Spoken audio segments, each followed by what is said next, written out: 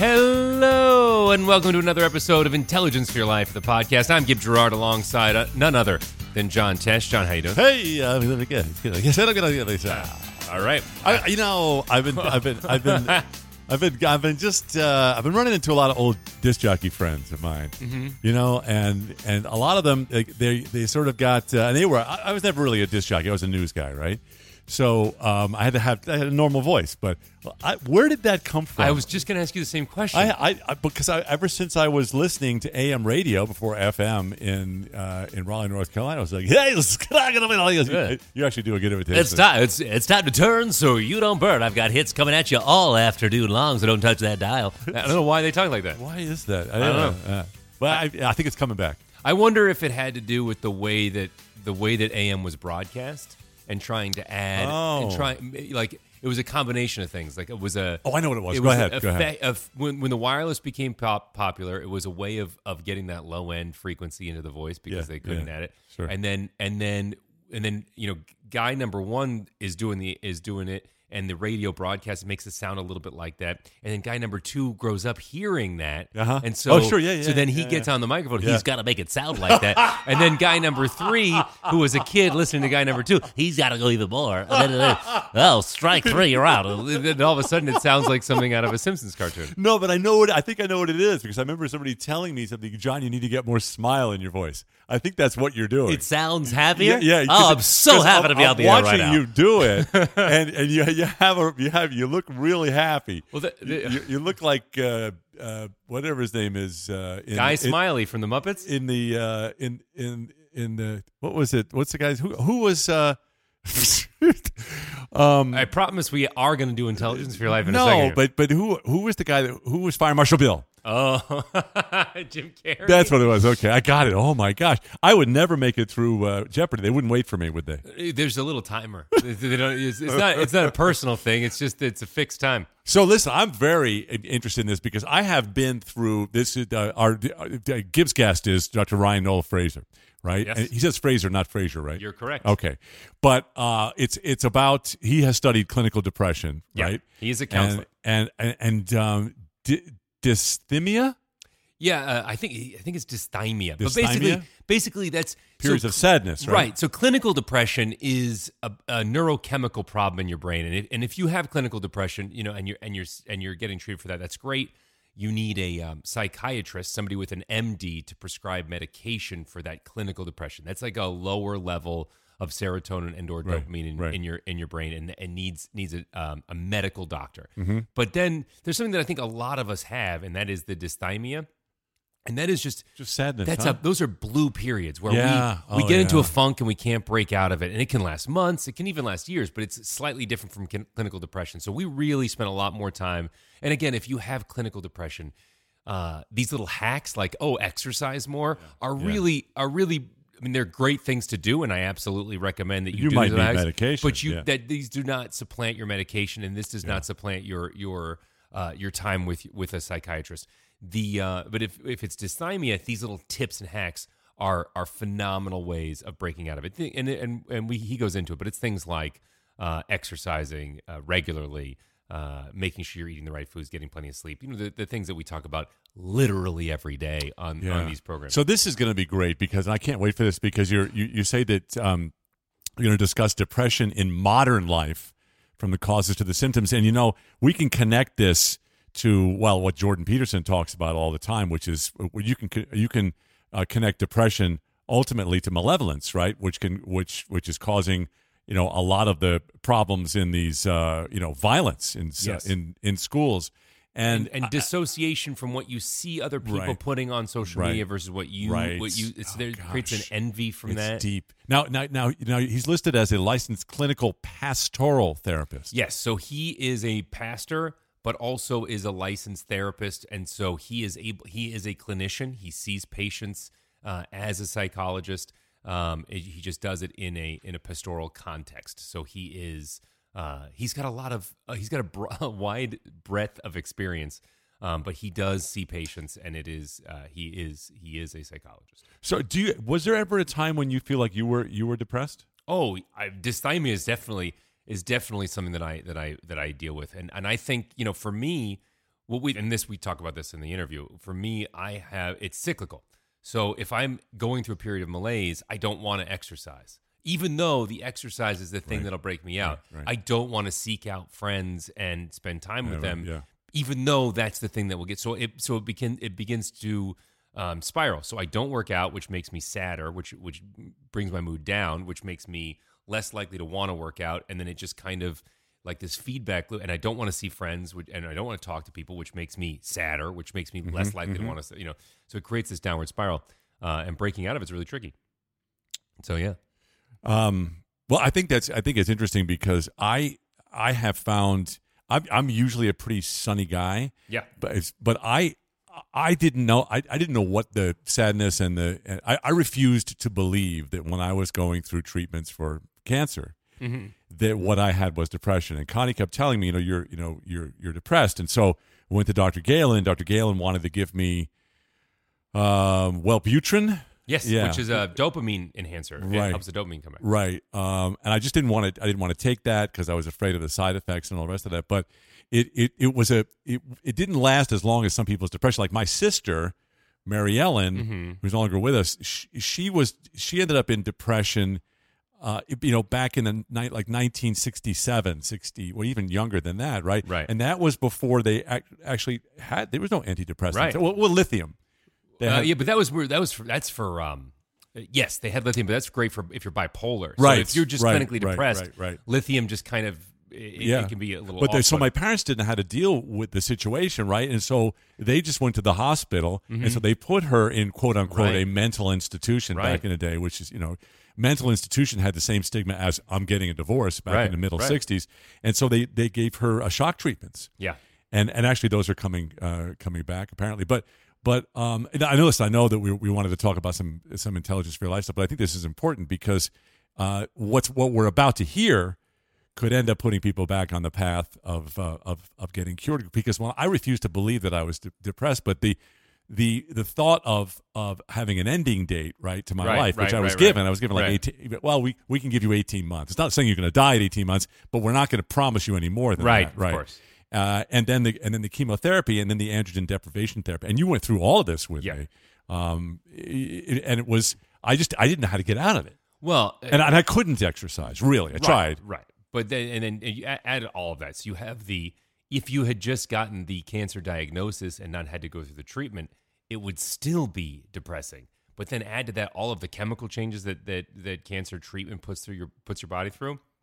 There's no question that that's I can't even imagine how I would put that on a totally extended above this level of depression than most people ever experience. So that's really hard. Well, I know that there are. I've been through some health issues, and one of them was you went through this with me too. Was a real back problem, and I was in a wheelchair, and I had really bad neuropathy, but I spent.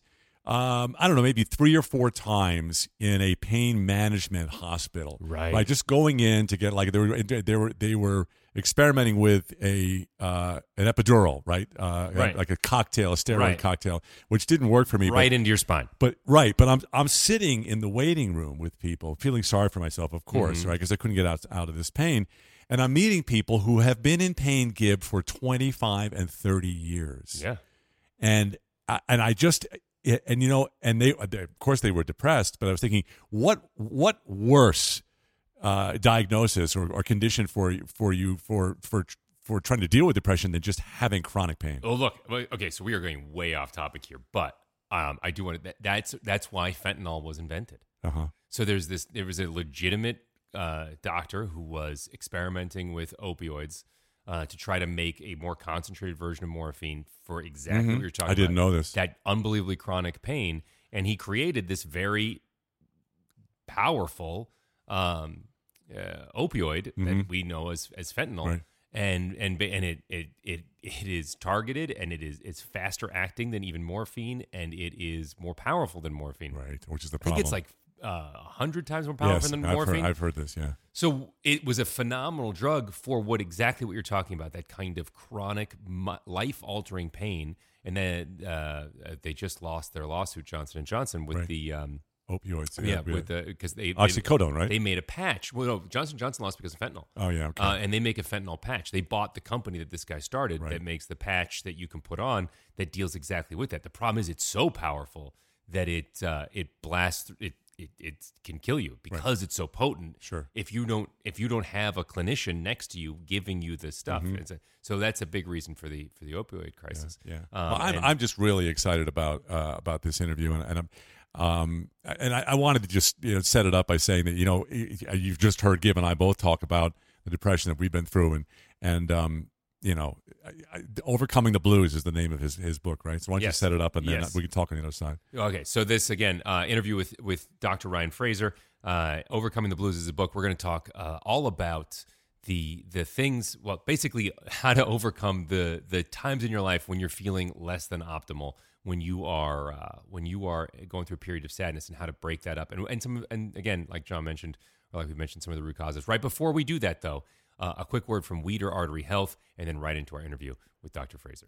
Hey, it's John Tesh here to tell you about Weider Artery Health. If you're concerned about maintaining your heart health, I urge you to check out Weider Artery Health. It's crucial to maintain healthy and flexible arteries, and that's where Weider Artery Health comes in. It has clinically researched key ingredients like vitamin K2, which is hard to get enough of from food alone. Weider Artery Health uses MENA-Q7 as the source of vitamin K2. It's been clinically shown to help transport calcium to your bones.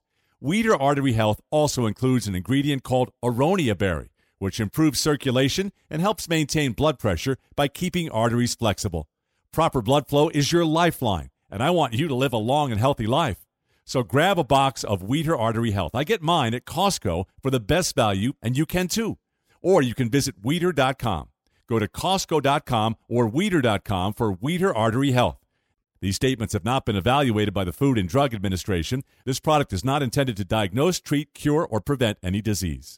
Dr. Ryan Fraser, author of the new book, Overcoming the Blues. You've got a lot of clinical experience with depression. You've got a lot of a new understanding of depression. So first and foremost, thank you for your time today, and thank you for being a part of this.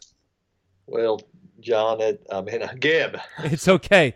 We're both a part of this. It's fine. Yes. Hey, it's awesome having this opportunity. I've been looking forward to talking with you guys about some things that I'm very passionate about, and hopefully make a difference, a real impact in people's lives, especially those that are struggling with different, what I call shades of the blue. Yeah. Well, let's talk about that, right? Because I feel like, and maybe you have some insight in this. Oh, I'm banking on the fact that you have insight in this, but I feel like depression and things depression related. I mean, things on the spectrum of depression, whether it's seasonal affectiveness disorder or whether it's real like low serotonin, low dopamine, good old brain chemical depression. I feel like it's on the rise now. Do you think that's a result of our society, or do you think it's because we're getting better at diagnosing it and understanding it, or is it a combination of both? I do think it's a combination of both, but over the last 6-7 years, we've seen just a skyrocketing in the diagnoses, especially among millennials, and so it's kind of fascinating to see that. But I think that some of that Can we blame Facebook? Because I would love to blame Facebook. I believe that social media does play a significant role in people playing the comparison game. And, right. And living that facade or trying to put forth that facade that really doesn't match the reality of their 100%. Life. Right. No, I agree with that. I mean, I log in and I go through like two other people's vacation photos, and the next thing I know, I feel terrible about myself, and I know, here's the thing, and we keep reminding everybody this, like what people post on social media is their best, right? It's their number one. And you're comparing that to like a regular mediocre day of your own. That's going to make you depressed because you're like, wow, my life is not as good as so-and-so's. Why do I not have that life? I think that's very true. And I see a lot with different forms of social media, also what I'd call an addiction to it. Oh, 100%. That is definitely exacerbating the issues with all different levels of depression, whether it's dysthymia on the mild side all the way up to bipolar major depressive disorder. So wait, dysthymia. Give me some. What is that, and what are the spectrum elements of this? Yeah, well, dysthymia is, I guess you could call it low level melancholia that's there. It's persistent for months, if not years, but it wouldn't be what we might call full blown major depressive disorder. So it's folks that struggle with this are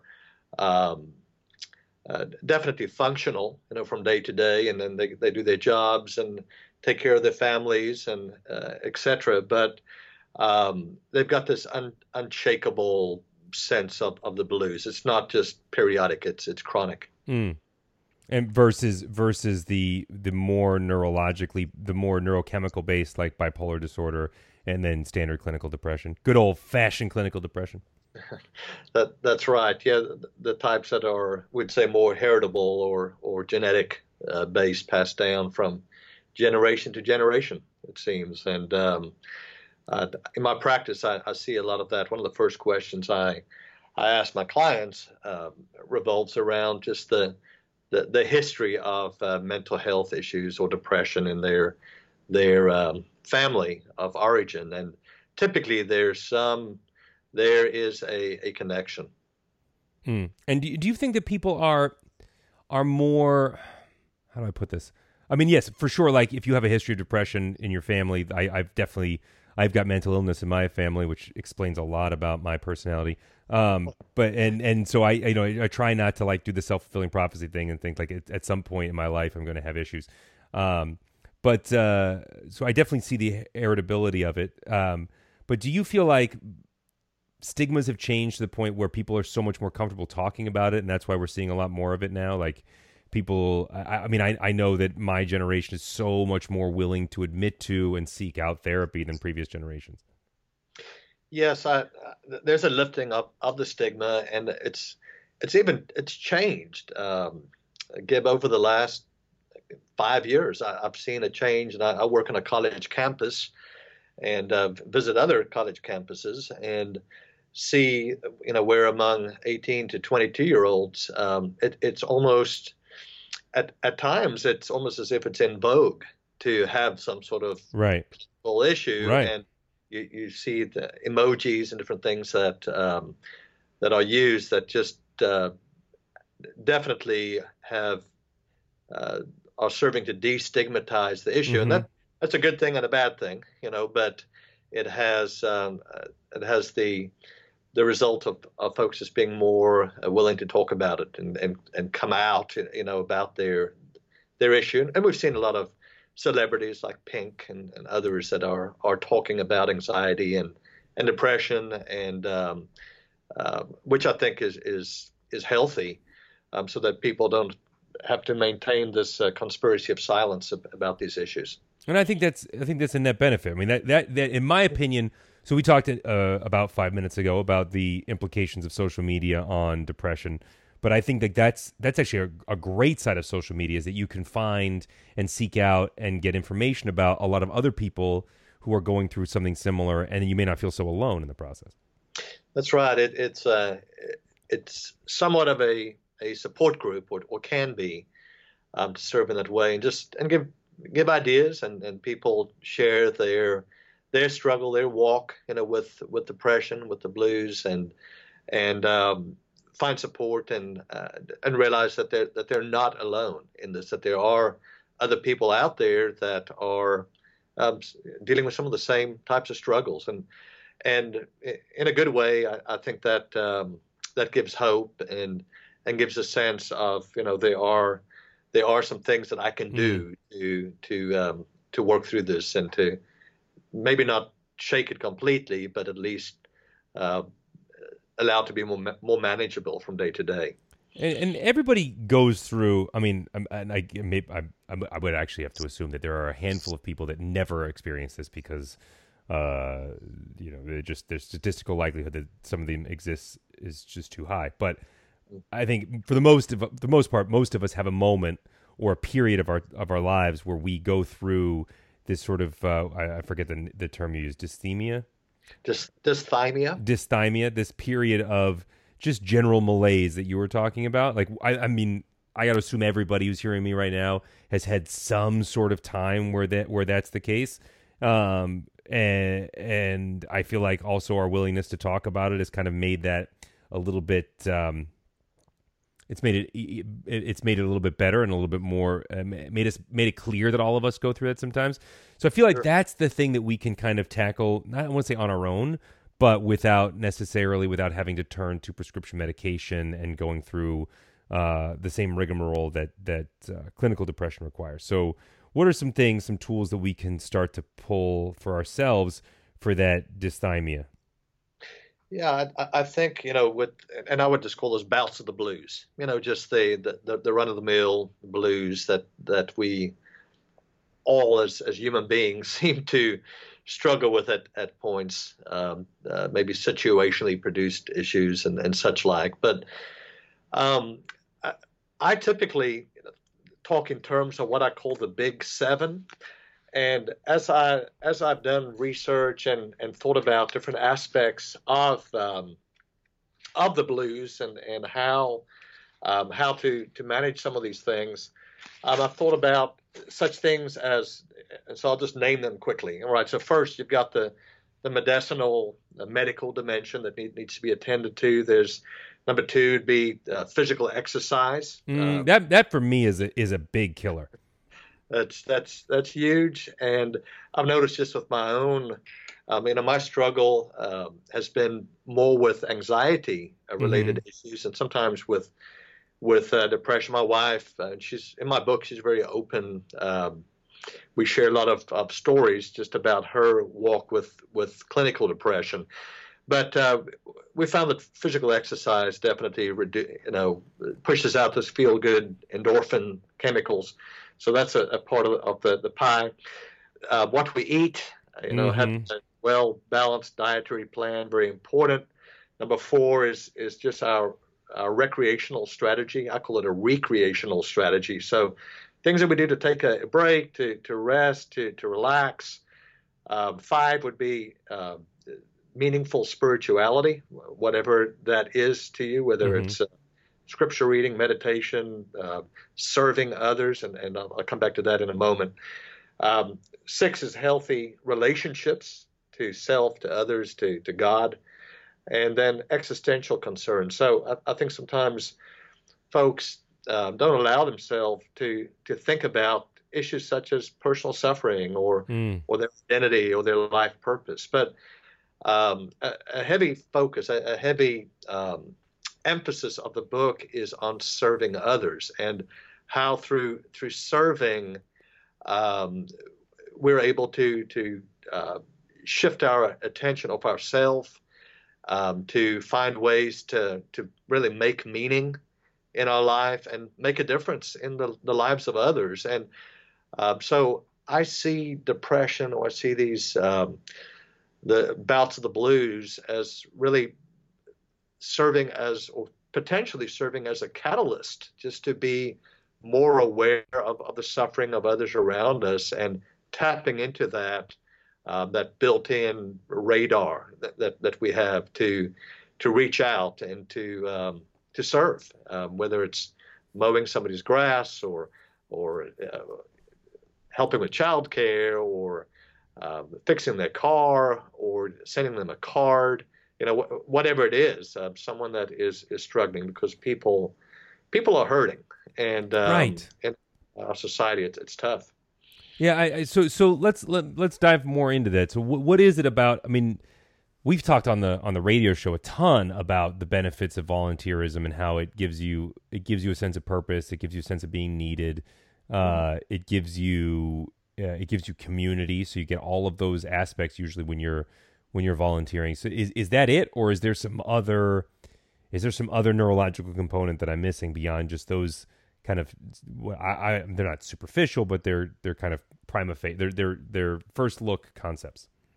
Right. Yeah. But when you think about serving, some of the things it does in the process, especially if there's some physical aspect of it, you're exercising while you're serving. All right, so it has this Right. this, If you're this filling food bags, you're moving more than yeah, you would if you were watching television. that's right. So you're up, you're doing, you're involved, and that is going to have neurochemical effects, and even through community, as you've said, through reaching out or reconnecting with people. I don't think we ought to minimize the power that can have, just as not being just a band-aid type of remedy, but a strong antidote Mm-hmm. to depression. Mm-hmm. Yeah, I mean, and I've definitely experienced that. I want to go back to the exercise component, because for me, I don't want to say that's the biggest one, because I think volunteering, like we just talked about, is probably should be and is one of the bigger ones. But I find that, how do I express this? That like there's almost a negative feedback loop with when I'm going through a sad or a difficult time, where I know that that working out and hitting the gym or going for a run will be the best thing. But on the days when I'm having the worst days, it's the hardest day to get to the gym. It's like I know I need it, but I don't have the energy to get out and do that. Is there a way to overcome that disconnect? I'll tell you what I've got. I've got a 21-year-old daughter that calls me every morning at 5:30. Good for her. Morning. I would be really annoyed. I would be regretting having kids if that happened. But she calls, and her name's Olivia, and she is a great encouragement to me. So even this morning, going to the gym, and we usually work out for about an hour and a half, about 5 days a week, because I know that that I need that, and I think if you've got a partner or somebody that you go out with, you can mutually encourage and be that. I don't know, that support or that push to get out of bed when we really don't feel like it. Mm-hmm. So I'm all about having, not necessarily just doing it alone, but having folks that we collaborate with and encourage each other. Because on there are those days that you don't want to do it because you're feeling low or feeling just uninspired or just feeling down. Yeah, I mean, and so the best solution is to have a buddy. I think so. We all don't have 21-year-old daughters who are so motivated that they. When I was 21, I was not getting out of bed at 5 o'clock in the morning. But we don't have 21-year-old daughters who can call us at 5 o'clock in the morning and get us to go to the gym with them. Right. We don't, but most of us have got a friend or somebody would like to go walking with us, or that's maybe trying to lose some weight, or just has some type of motivation to get out, and whether you're doing the elliptical or stair stepper or lifting weights or swimming, whatever it is. Get that buddy to get you out of the blues, out of the blue time. Get that buddy, and that's part of, in my book I speak about reconnecting, and I think one of the most dangerous things for someone that's struggling with depression is a sense of isolationism, right? And a sense of being, I'm just all alone, and nobody cares, and no one knows what I'm going through. How do you start to break those cycles? I mean, we've kind of touched on them loosely, but we have two cycles. Like, one is the exercise. I don't feel like exercising, even though it would be the thing to break me out of this cycle. So I don't exercise, which makes me more depressed, which makes me less likely to exercising. And also there's the socialization cycle. It's like, I know that getting out and seeing friends would make me feel better, but I don't have the energy, or I'm too depressed to get out of bed and go and go see a friend, and which makes me sadder and feel more isolated, which then makes me less likely to go. You know what I'm talking about? It's like how do we break that cycle? Because again, the solution can't just be you have to have a buddy, because not all of us, sometimes we avoid the buddy. Sure. Yeah. With my clients, I've noticed that small changes make a big difference. And so I often operate from a solution focused approach in my counseling practice. And if we can find just one or two things that somebody can tweak initially, so that they don't feel overwhelmed and even feel more guilty or more more disparaged, because they feel like now I'm really failing because I'm not working out or eating right, whatever it is. The point is not to overwhelm ourselves or overwhelm others, but to just find two or three things that we can tweak, that we can commit to, and then have, of course, self accountability to that, but maybe also have an accountability partner or others that can that we can encourage to stay on track, whether it's whether we're talking about diet, or we're talking about service, or whatever it is. There's an old saying that the devil's in the details. Right, for sure. I know you've heard that. I like to say that the solutions are also in the details, and small changes affect a huge change, a huge impact over time. And so, in the book, I try to bring things down to not over simplistic level, but yet simple enough that this is doable. This is something that I can sink my teeth into and commit to, rather than, again, feeling overwhelmed and feeling like I've just totally failed. Are you familiar with the small victories thing with the all these David Goggins and these Navy SEAL guys talk about, where you I forget the name of the admiral that the Navy SEAL admiral that wrote a book too, where you make your bed first thing in the morning, you give yourself a small victory. Yes. And then we had Charles Duhigg on the show. He talks about keystone habits, where you start to create these habits that are easy and that then perpetuate into other habits. That's right. Yeah, I'm not overly familiar with it, but I've definitely heard of this concept on small victories, and I believe that that's definitely an approach or a strategy that folks dealing with the blues can incorporate, so that with each small victory that builds self-esteem and a sense of confidence. That, hey, if I did that, I can maybe do a little bit more, rather than having a defeatist attitude. And one of the biggest mistakes people that are struggling with more severe levels of depression is to bite off more than they can chew. And so in the book, I talk about respecting your limitations. You got to realize you do have limitations on energy, maybe willpower at times. And so understanding that, there's only so much I can do, but there is something that I can do. Right. And by being proactive, that just builds hope, and that builds a sense of, again, confidence. Right. Where you have the, if you can get those small victories, you can start to see maybe I'm not as, for me, I when I go down a rabbit hole, I struggle with feelings of worthlessness and unimportance and what's the way to phrase this? An inability to affect the outcomes of situations, where I'm just sort of a victim of circumstance, and that really perpetuates the point where I'm demotivated to get things done. So how one is, am I an outlier in that, or is that something that you're seeing a lot of?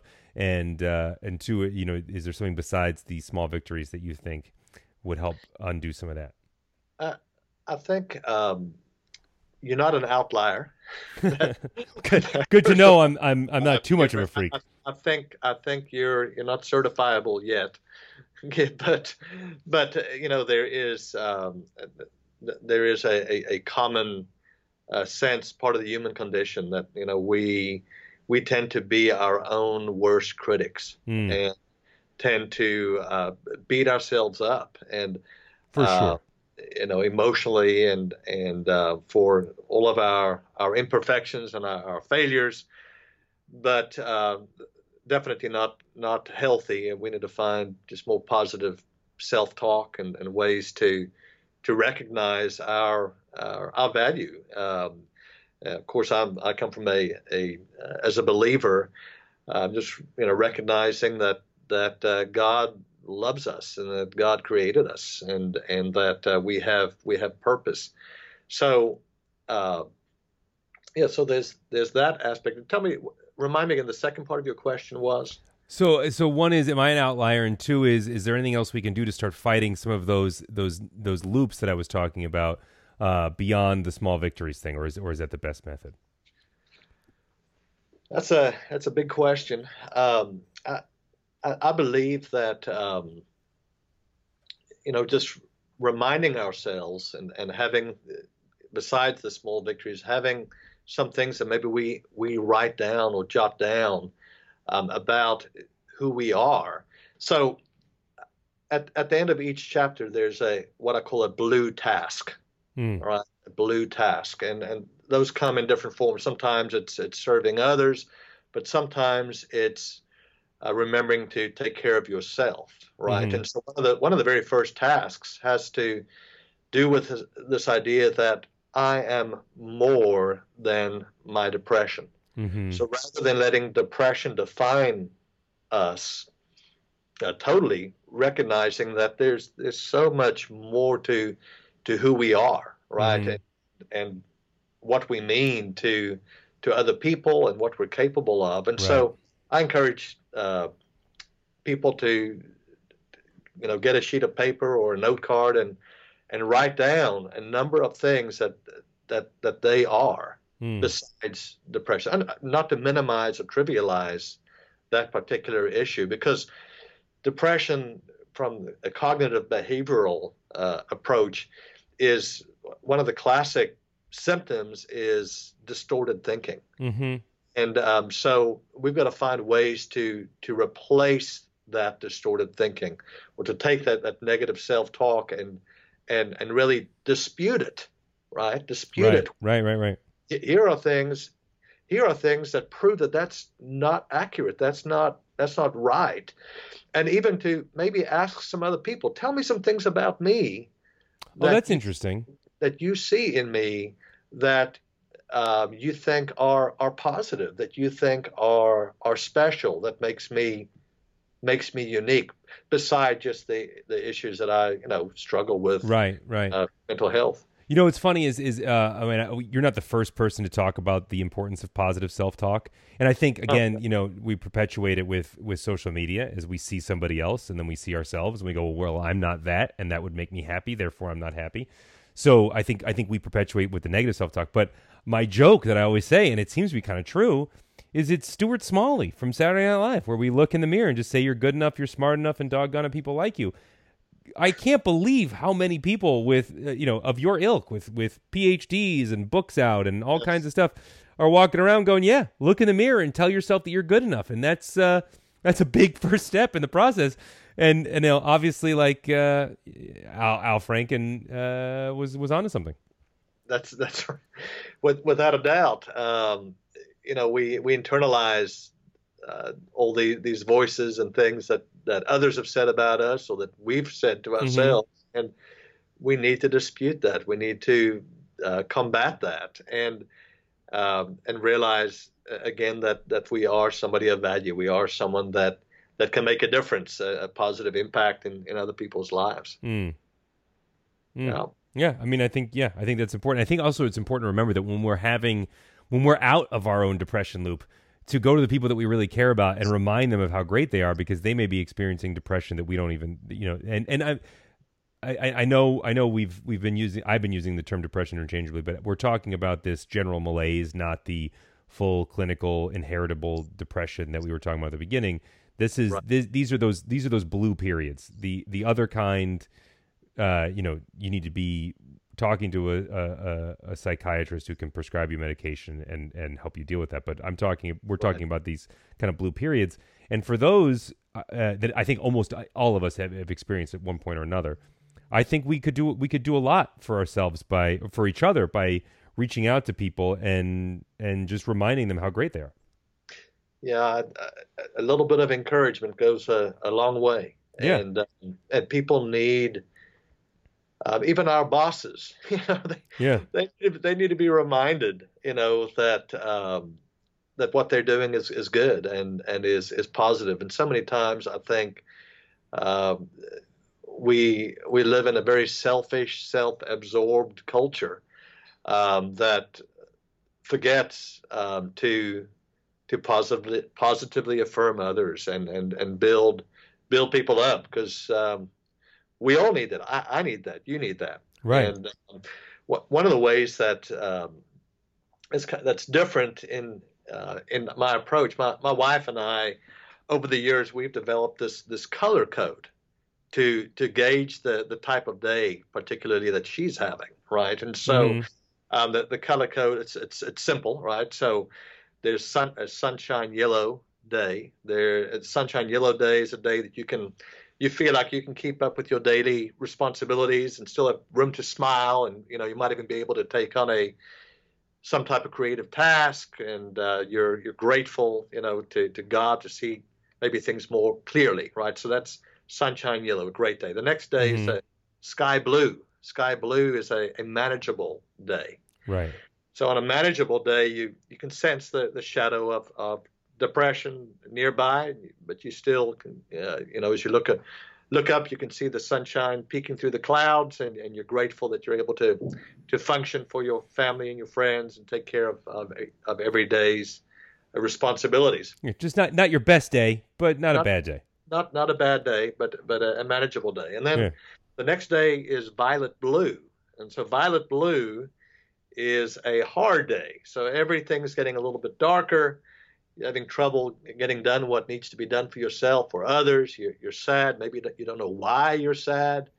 Sometimes it's hard to breathe. It's hard to get moving. And maybe you even notice your body aching and struggling to accomplish the day's task. So that's a violet blue, a hard day. And then finally, my wife Missy and I came up with this idea. Actually, I wanted to call it midnight blue, but she vetoed me. She said, no, it's not midnight blue, it's dark indigo. And the dark indigo day is an impossible day. It's a day can't get out of bed. That's right, can't get out of bed. You're the simplest of tasks just seem insurmountable. Yep. You're overwhelmed, right? Right. So this would be the darkest shade of blue before everything goes black. All right. So we've come up with these wristbands, and depending on the type of day she is having, now I might wear a wristband too, but it corresponds with each of those days. And so I know a little bit. I have a better feel on how I can respond to her, and what she needs on that day and what she does not need. Wow, that's ingenious. Do you sell these wristbands that we could all get from your website or something? Believe it or not, we do. Oh, you do? Okay, I was kidding, but that's great.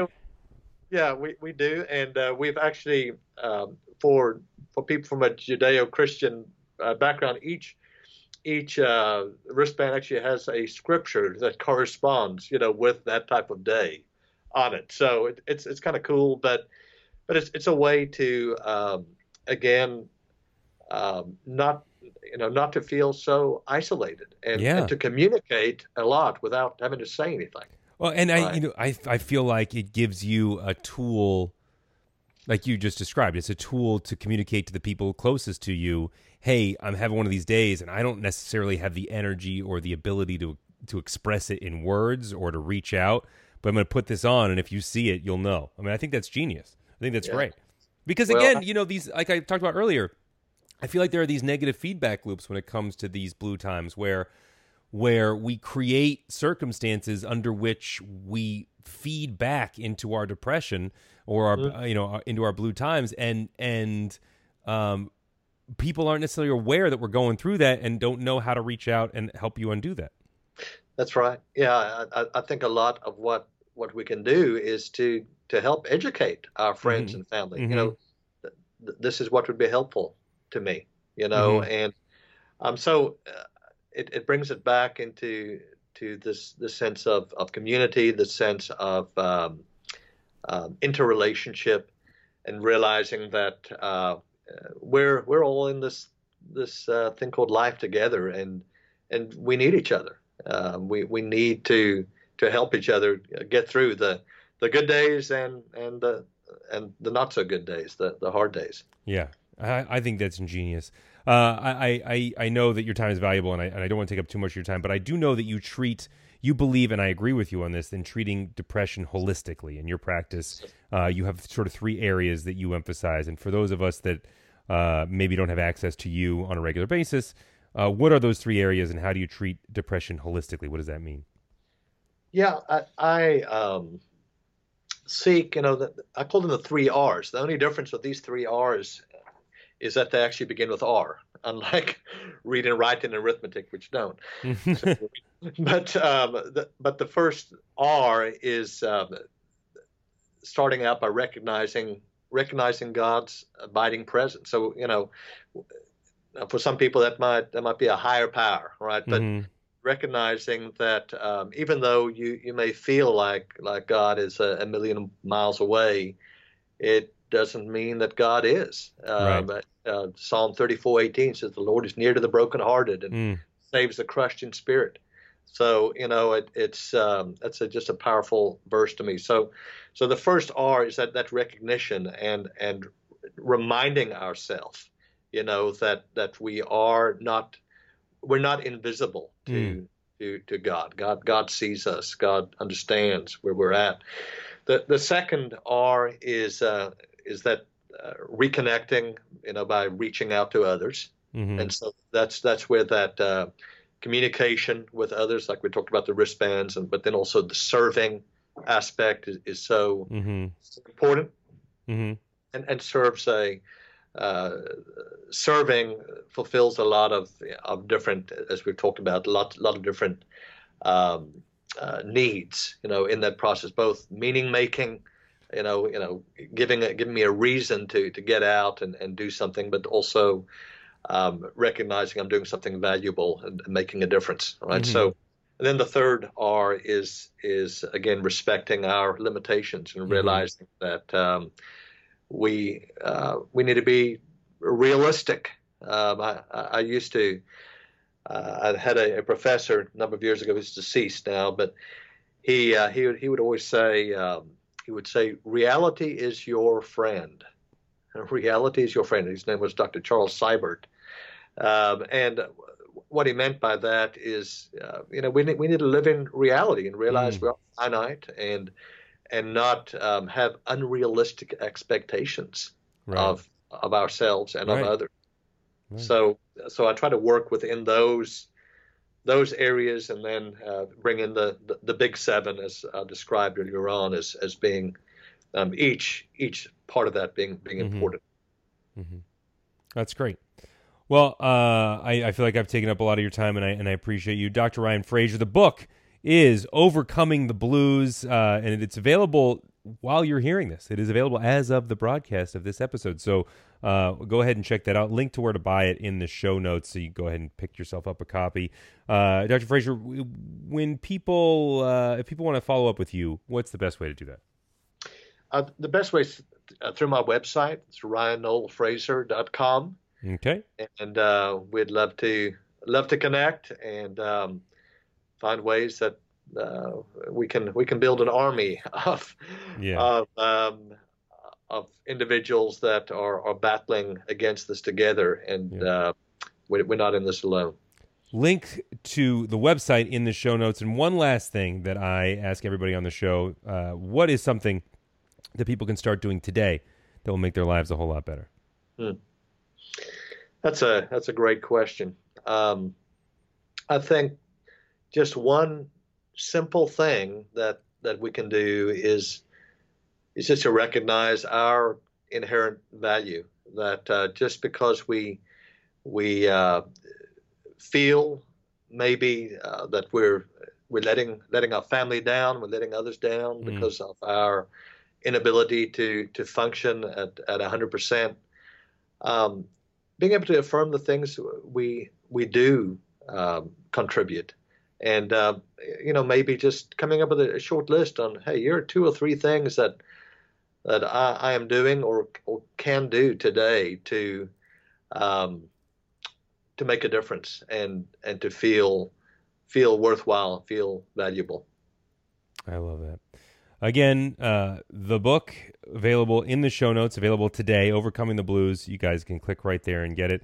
And Ryan, thank you so much for your time today, man. Hey, Gib, thanks. It's been an honor talking with you, and thanks for sharing some of your own bits and pieces of your story too. That's encouraging to me. So I appreciate you. Thank you very much. I'm glad. I feel like we all experience it, and whatever we can do to undo the stigma that we feel, and to admit that, you know what, we all have bad days, we all have bad times, we all need other people's help sometimes, I think is valuable. Amen. I believe that. Thank you very much. It's been an honor being on the show, and I look forward to talking some more. Well, Gib, how can I describe it? Another useful podcast interview. And what I love is when you do an interview with somebody who you could pass this podcast on to somebody, because a lot of times when you have a friend who is going through depression and you're trying to get them out of it, right? It's just we don't have the tools for that. But if you said, hey, listen, you might like this interview. And that's what Dr. Fraser is all about, finding ways to communicate to your friends who are going through a rough time. Reaching out to them is great. And also the bands that he talks about in the interview, where you can, if you have somebody you're close to, you can wear a band that shows what kind of mood you're in that day to help them understand how to interact with you, and it's super useful. And if they don't have the band on, just assume they're having a bad day and say something. I think your daughter would like that. Oh, I know she would. Who's in the studio right now. Anyway, that's it for our show today. Thank you guys so much for listening. Please rate, comment, and subscribe on iTunes, Stitcher, or wherever you get your podcasts. Follow up with us, Facebook.com/John Tesh, @John Tesh on Twitter, @John Tesh_IFYL on Instagram. I am Gib Gerard, Facebook.com/Gib Gerard, @Gib Gerard on Instagram and Twitter. Try to respond to every DM or comment, because you guys are the reason we do this show, so thank you. Hey, I've been experimenting with like a hip-hop thing. What do you think about that? Cool, That makes me a little nauseous. I'm not going to lie. I want to take my headphones off right now.